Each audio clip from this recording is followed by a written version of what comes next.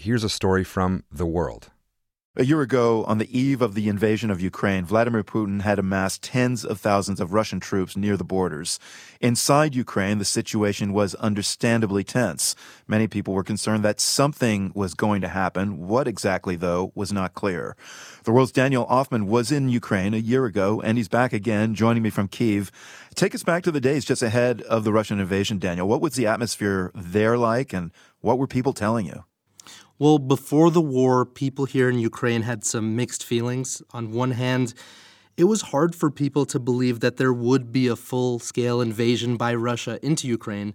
On the other hand, people were taking first aid classes, self-defense courses, preparing go bags, and evacuation plans in case they needed to flee. So I think people understood that they needed to prepare, but they couldn't imagine the scale of what would happen next.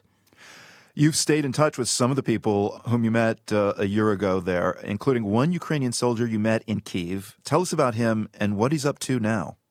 Yeah, I've been in touch with Leonid Astaltsev. He began his service in Ukraine's military in 2014 when Russia initially invaded Ukraine. But after that, he continued supporting Ukraine's military and military veterans. He opened a pizzeria in Kyiv called Veterano Pizza.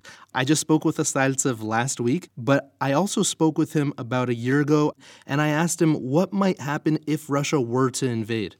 We'll have a phone call, and we will have instructions what we need to do and in what time. I think in one day we will be there, even less than one day.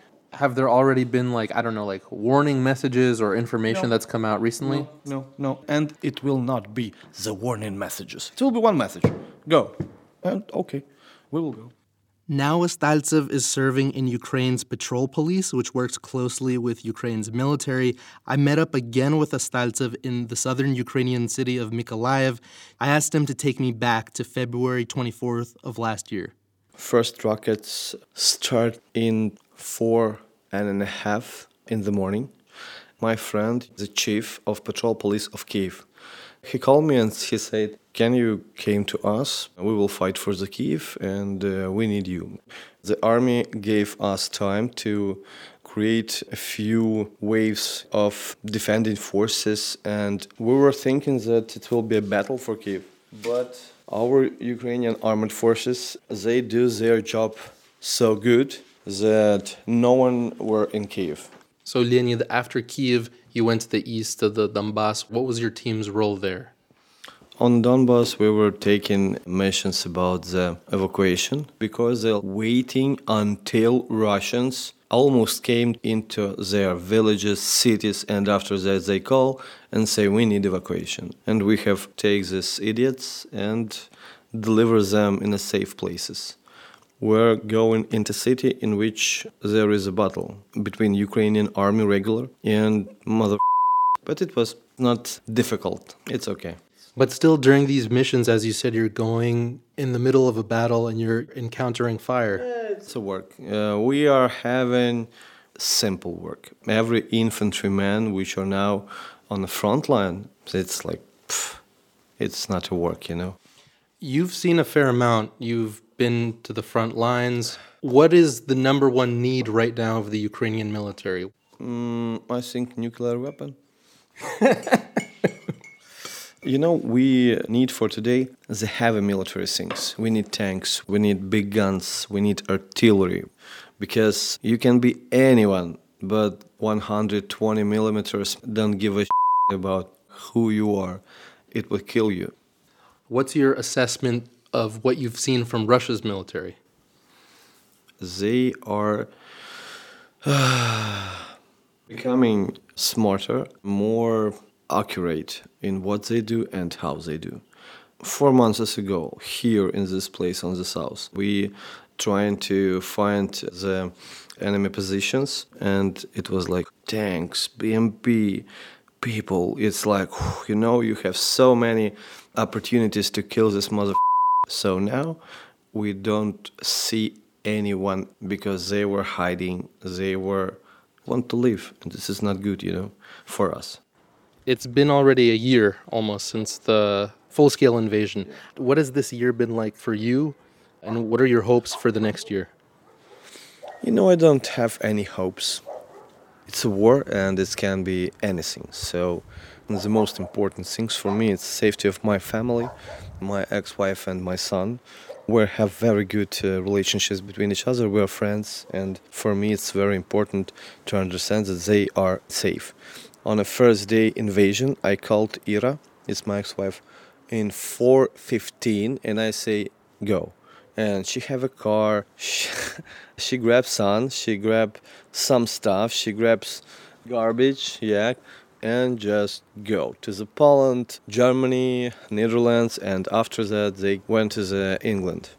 The garbage she put out of a car, I think, in Germany. Yeah.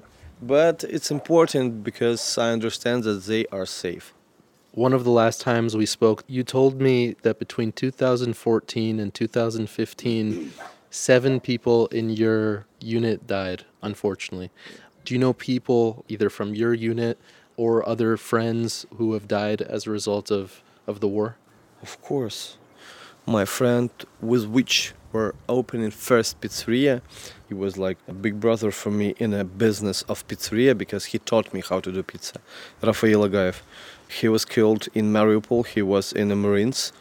Very cool guy, which were friend of mine, Alexei Chubashev. He were doing a best program military about the recruiting on the special forces. 2 more guys, it's Vanya. He had a pizzeria in Abalon, a veteran of pizza. He was killed in action in Severodonetsk. We have Alexei from Nikolaev. Here was Veteran Point, a cafe, and he and his wife were the owners, and he were killed in action 2nd month of the war. Another people which I knew them, but they died. How do you cope? How do you process so much loss? You need to work. Yeah, for me it's the most important thing today. It's kill mother.